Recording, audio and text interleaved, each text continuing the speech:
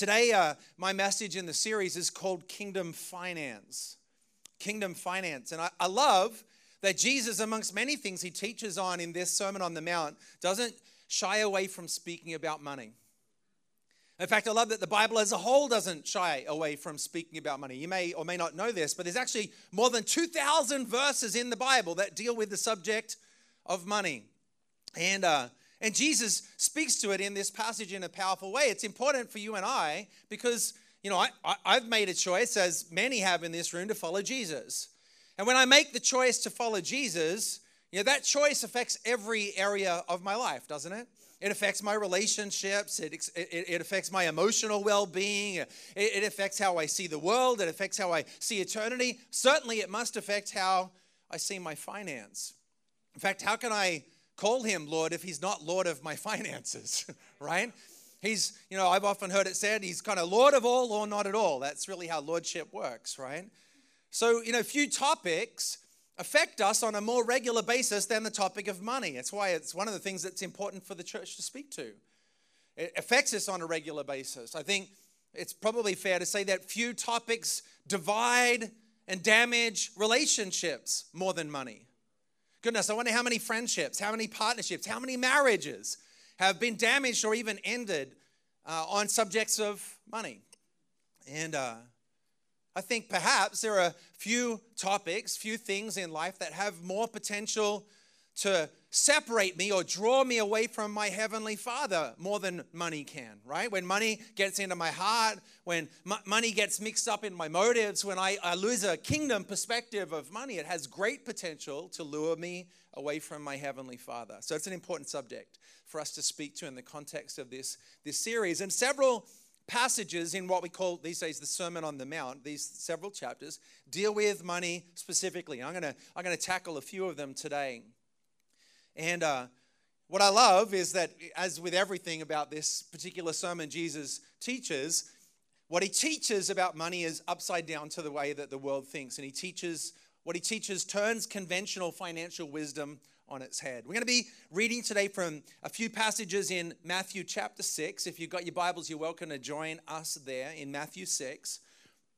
And we're going to look at three principles in the time that I have today, three principles of kingdom finance. We're going to look at kingdom rewards, kingdom priorities, and kingdom perspective. Kingdom rewards, kingdom priorities, and kingdom perspective. But first, I want to read from Matthew 6 as we look at what kingdom rewards are all about. It says in Matthew chapter 6, verse 1, Jesus speaking here, he says, "Be careful not to practice your righteousness in front of others to be seen by them. If you do, you'll have no reward from your Father in heaven. So when you give to the needy, do not announce it with trumpets as the hypocrites do in the synagogues and on the streets to be honored by others. Truly I tell you, they have received their reward in full. But when you give to the needy, do not let your left hand know what your right hand is doing, so that your giving may be in secret. And then your Father, who sees what is done in secret, will reward you." I want to talk to you about kingdom rewards, which is what I think these first four verses are all about. Kingdom rewards. It's a sobering reality to consider the fact that I could do the right thing for the wrong reason and miss out on eternal reward. Isn't that a big thought? I could do the right thing. In fact, Jesus goes on after this passage. He leads out with giving, but he goes on to talk about prayer and fasting as well. And in each instance, he's making essentially the very same point. When you pray, when you fast, when you give, don't do it like the hypocrites. In those days, by the way, hypocrite didn't have a religious tone about it. Jesus was adopting, from the Broadway equivalent of the day, the Greek theater. The hypocrite was a person who wore a mask, who played a part in a play. So the point that Jesus is making here is some people give like they're playing a part, pray like they're playing a part. They fast as a show, but it's not real. It's a mask. And so Jesus says, when you give, don't give like the hypocrites do. He says, be careful not to practice your righteousness in front of others to be seen by them. He says later, he says, don't give as the hypocrites do to be honored by others. Jesus is getting at what it is that we want as a reward for our right doing in life. I can do the right thing for the wrong reason and miss out on eternal reward because motive matters. Motive matters.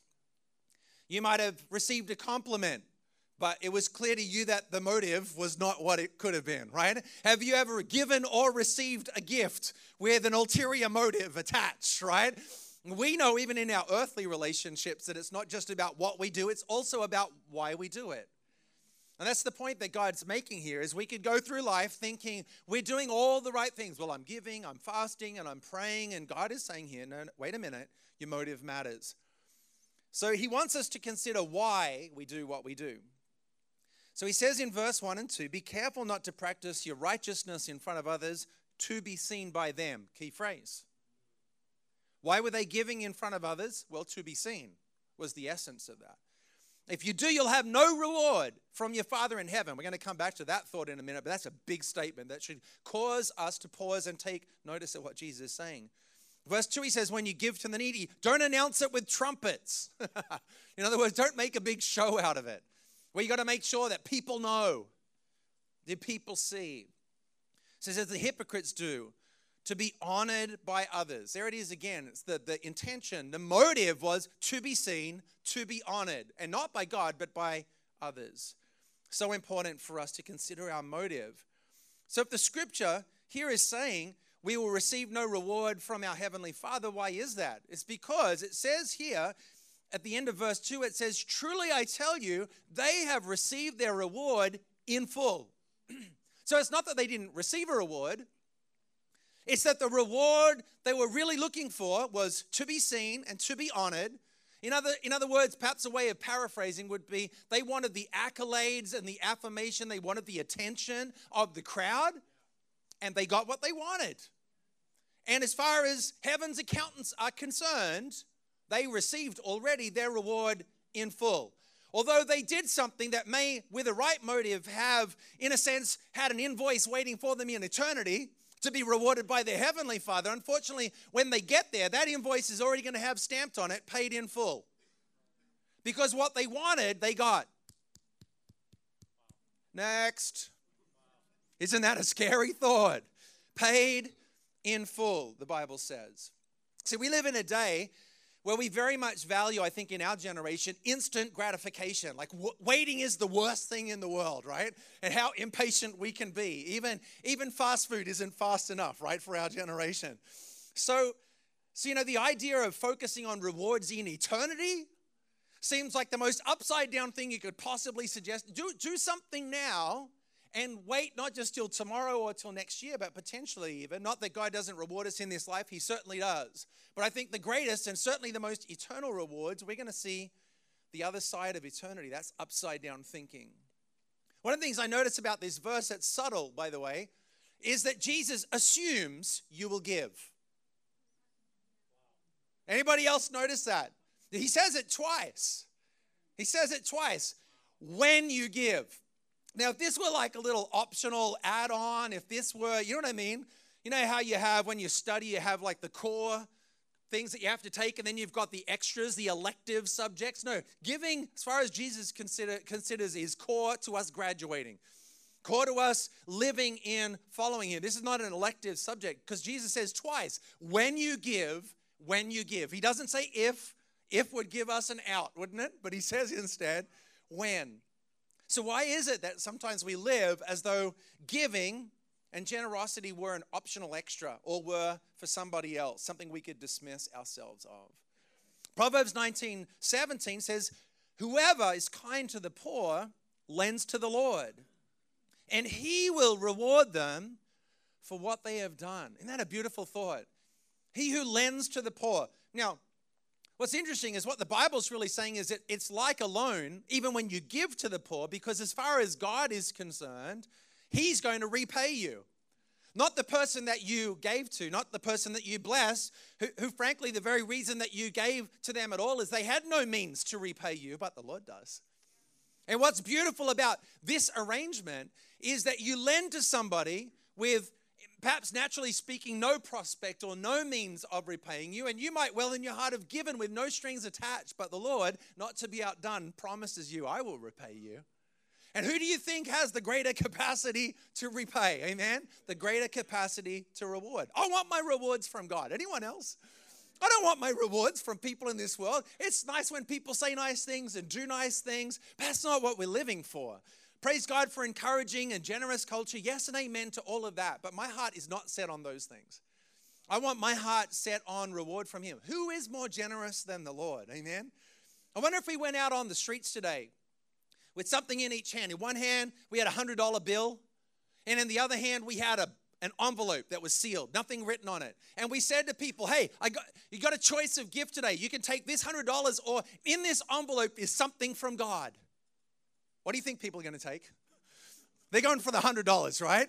I wonder even in this room, let's get a little more honest, how many of you would say, just give me the 100? I know what that's worth. The fact is in that envelope, I mean, if it's truly from God, and this isn't just a game or some kind of trickery, it's truly from God. I mean, the sky's the limit. Could be $1 billion for all we know, right?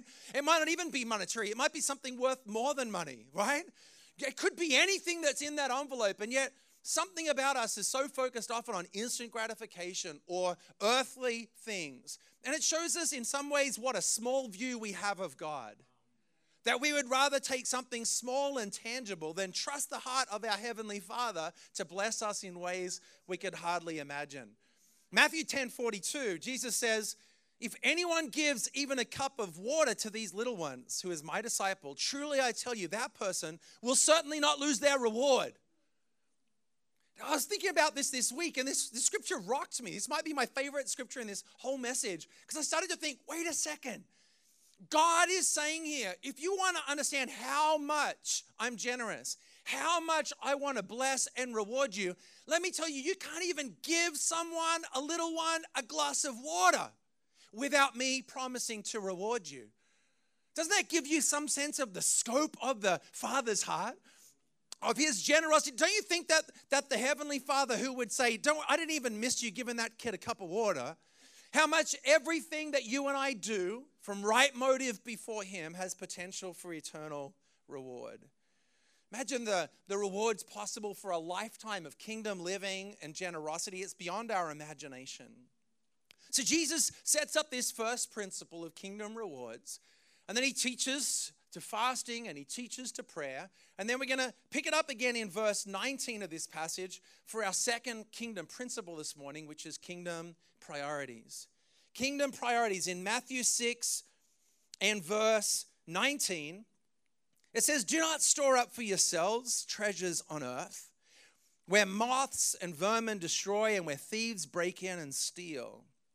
But store up for yourselves treasures in heaven, where moths and vermin do not destroy, and where thieves do not break in and steal.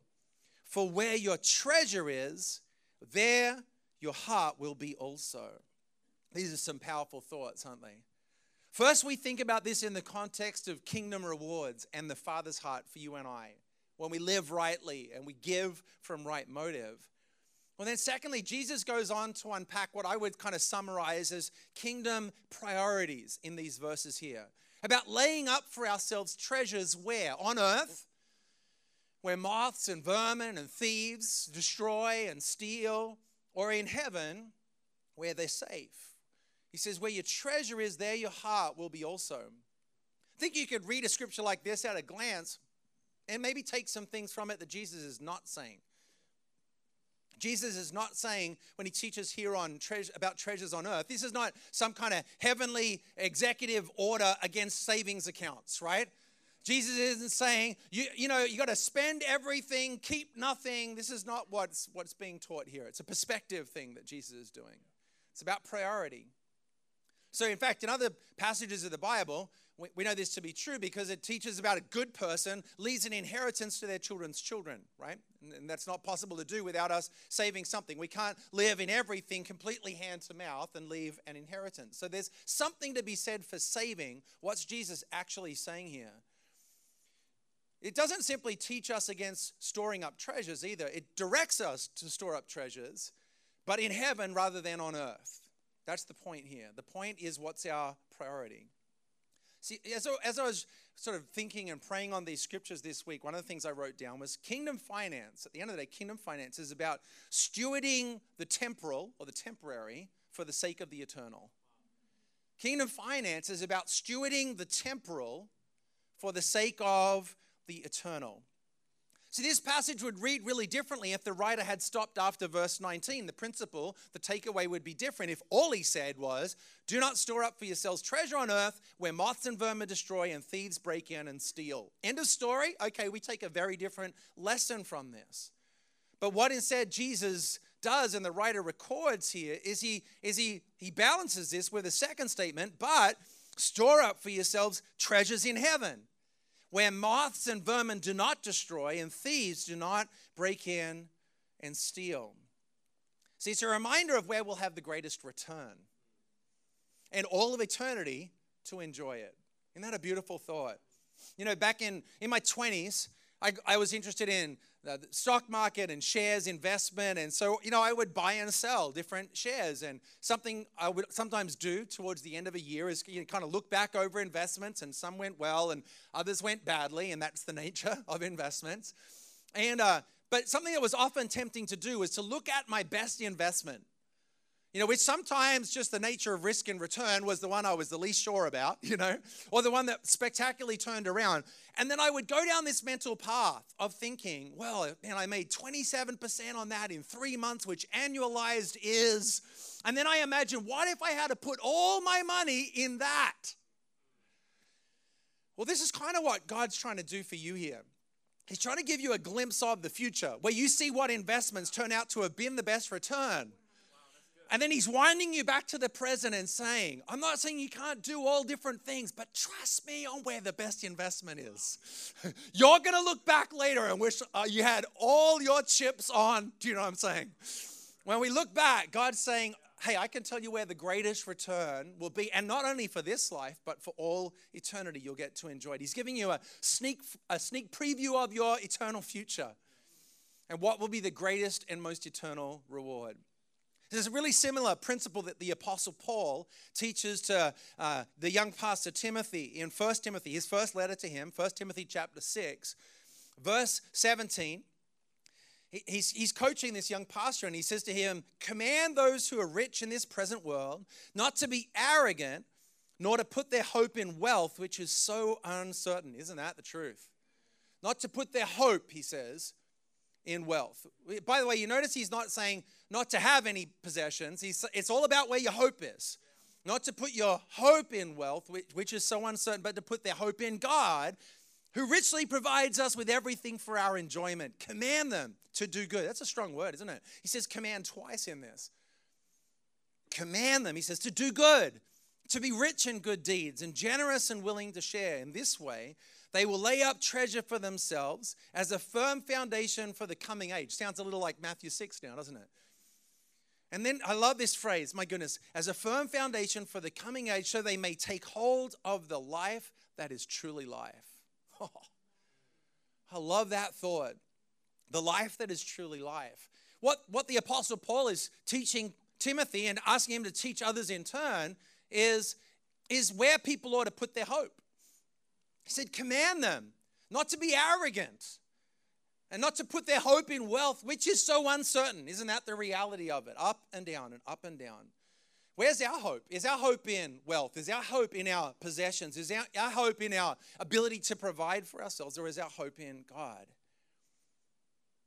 You know, when I think about the uncertainty of wealth, I'm reminded of Matthew 6, our main scripture today, where Jesus says, hey, if your treasure's on earth, moths can get it, vermin can get it, thieves can get it. But if your reward, if your treasure is in heaven, then the Lord himself safeguards it against all loss. I love that the scripture here is saying that it's God who provides richly all things for our enjoyment. Isn't that a beautiful thought too? So God's intention here is not to chastise you or to keep you without things. In fact, the Bible says he richly provides for us. Isn't that the truth? And he desires us to enjoy what he gives us. There's no shame and no guilt that needs to be attached to enjoying the things that God has provided for you. And yet, keep it in context. It's not where our hope is. It's not where our trust is. Amen? And it's not where our eternal reward is. So he wants you to have things. He just doesn't want things to have you.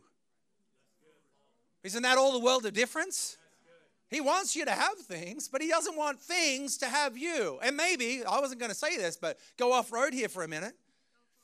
As a father, maybe he looks at, and if things have you, as an earthly father, I would think, I want to be careful if my child is becoming precocious and spoiled and entitled and dependent on things, and it's all mixed into their identity, and whether I love them or not is dependent on whether I give them things. Now I'm conflicted as a dad, because as much as I might want to give them things, I might be a bad father to give them what they want. Wow, isn't that a thought? Isn't that a thought? So it's in our interest as well to keep a clean line between having things and things having us. So God can entrust us with more without losing our hearts. See, there's a counterfeit life that people are willing to settle for. The scripture says here, if we do these things, we can lay hold of the life that is truly life.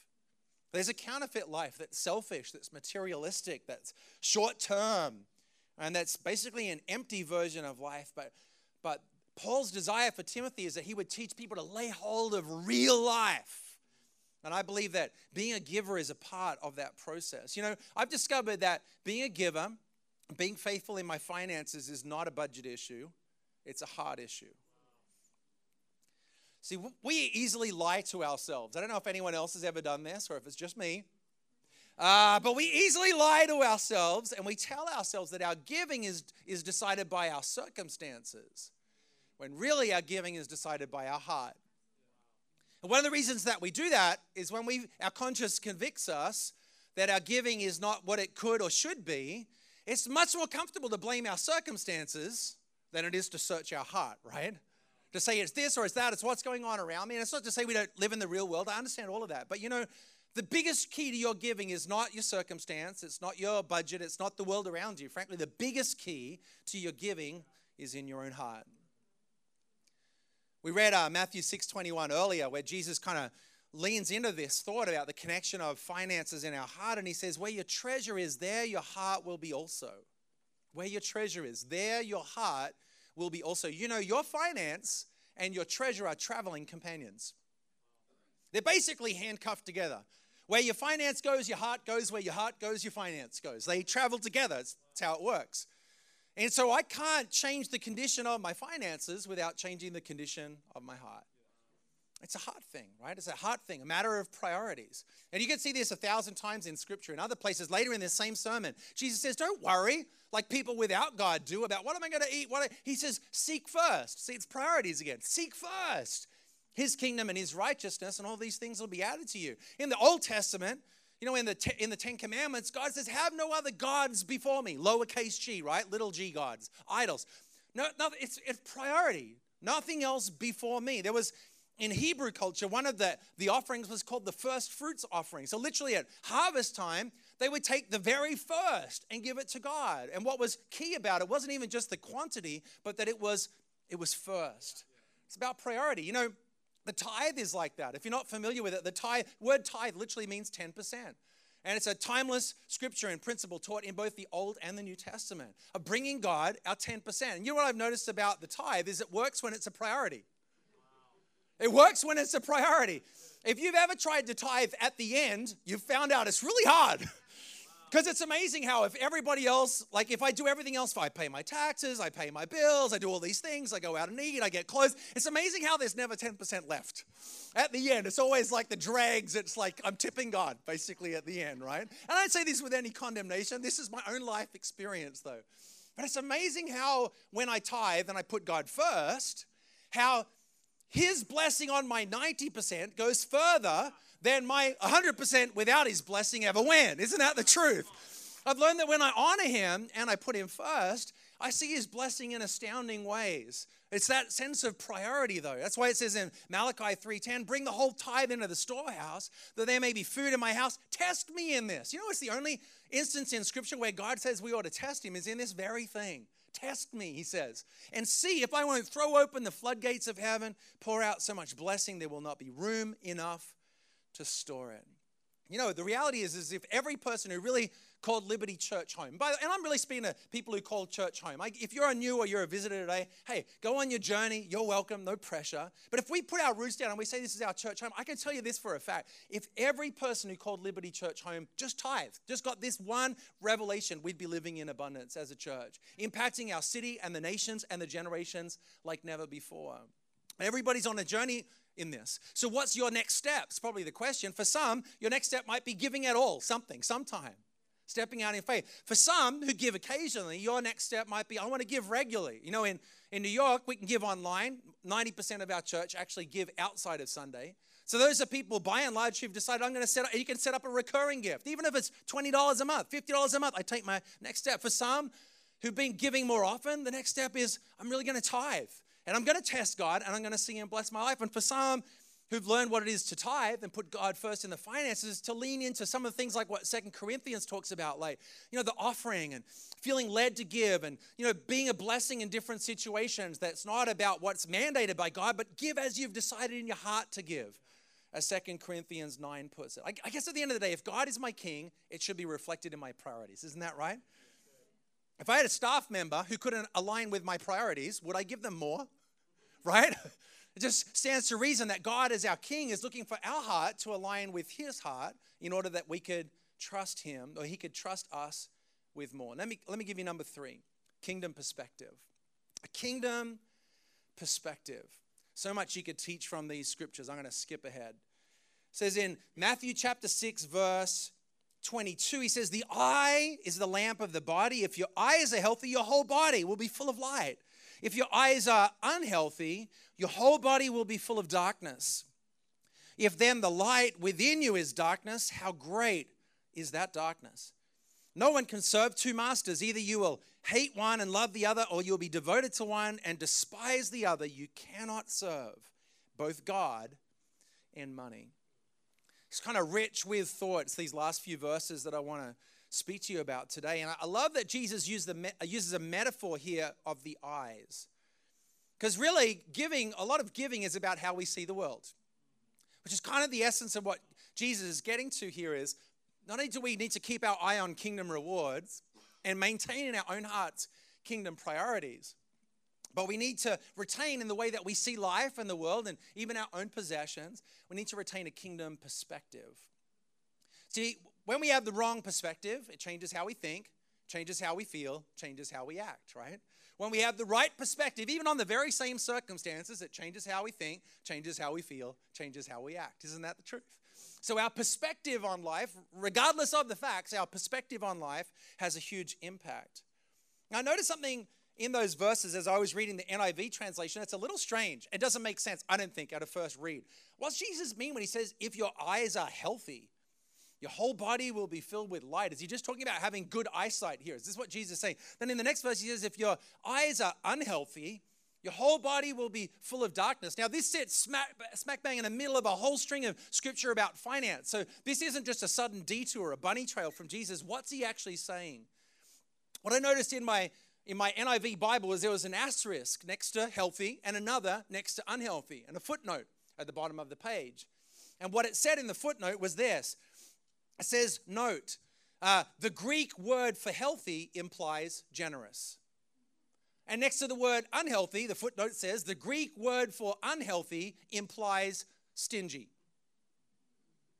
Well, this makes it interesting. So let's read the verse again with the Greek understanding. It would say, the eye is the lamp of the body. If your eyes are generous, your whole body will be full of light.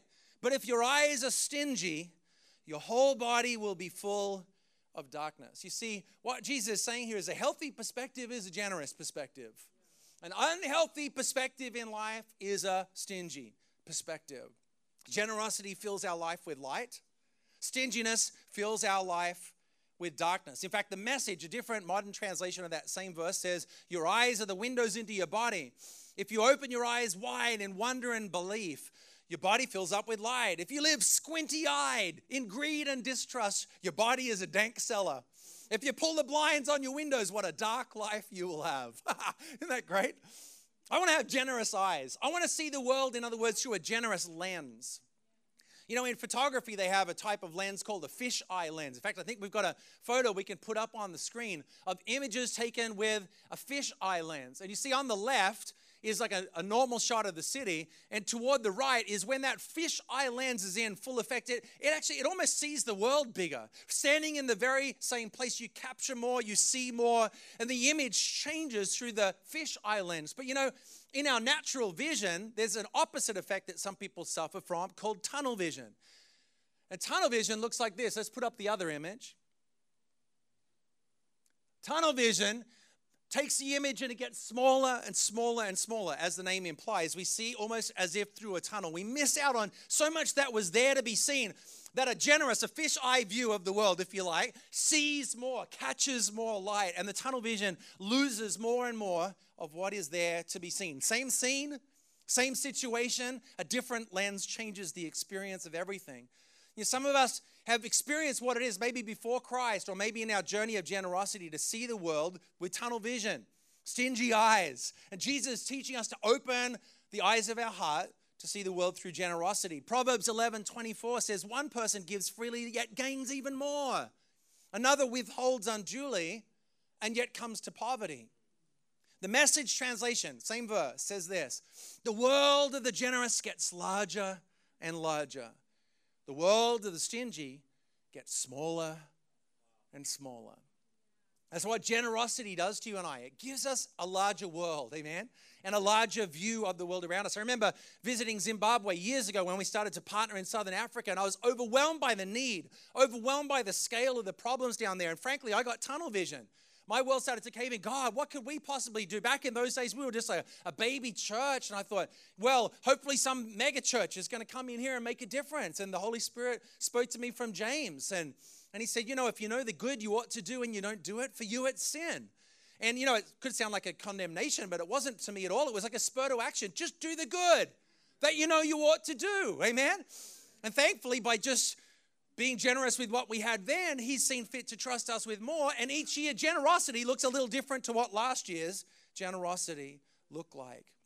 By the way, generosity isn't just with our finances, with our time too. I know today after the service, we have our next steps. Today is step 3, joining the team. Some of us could be generous with our time. We could be generous with our talents and find a place to give back to the body of Christ. I'm sure we'll remind you about that before the service is done today. But let me just wrap up with a thought on that very last scripture that I read at the beginning, Matthew 6, verse 24. I'm going to read it from the Amplified Translation. It says, no one can serve two masters. Either he will hate one and love the other, or be devoted to one and despise the other. You cannot serve both God and mammon, money, possessions, fame, status, or whatever is valued more than the Lord. Yeah, this scripture, in the NIV, they translate it money because people don't really understand what mammon is. It's not a common word. It's used 4 times in the Bible, 3 of them by Jesus. And really when Jesus speaks about mammon, he's not just talking about money. He's talking about the spirit that is often attached to money when money gets a hold of our life. It's something more. You know, there's an aspect of it perhaps that's to do with materialism and greed. There's a spirit that can be on money when we treat it the wrong way. When there's a spirit behind money. When mammon gets in your finances, you work for money instead of money working for you.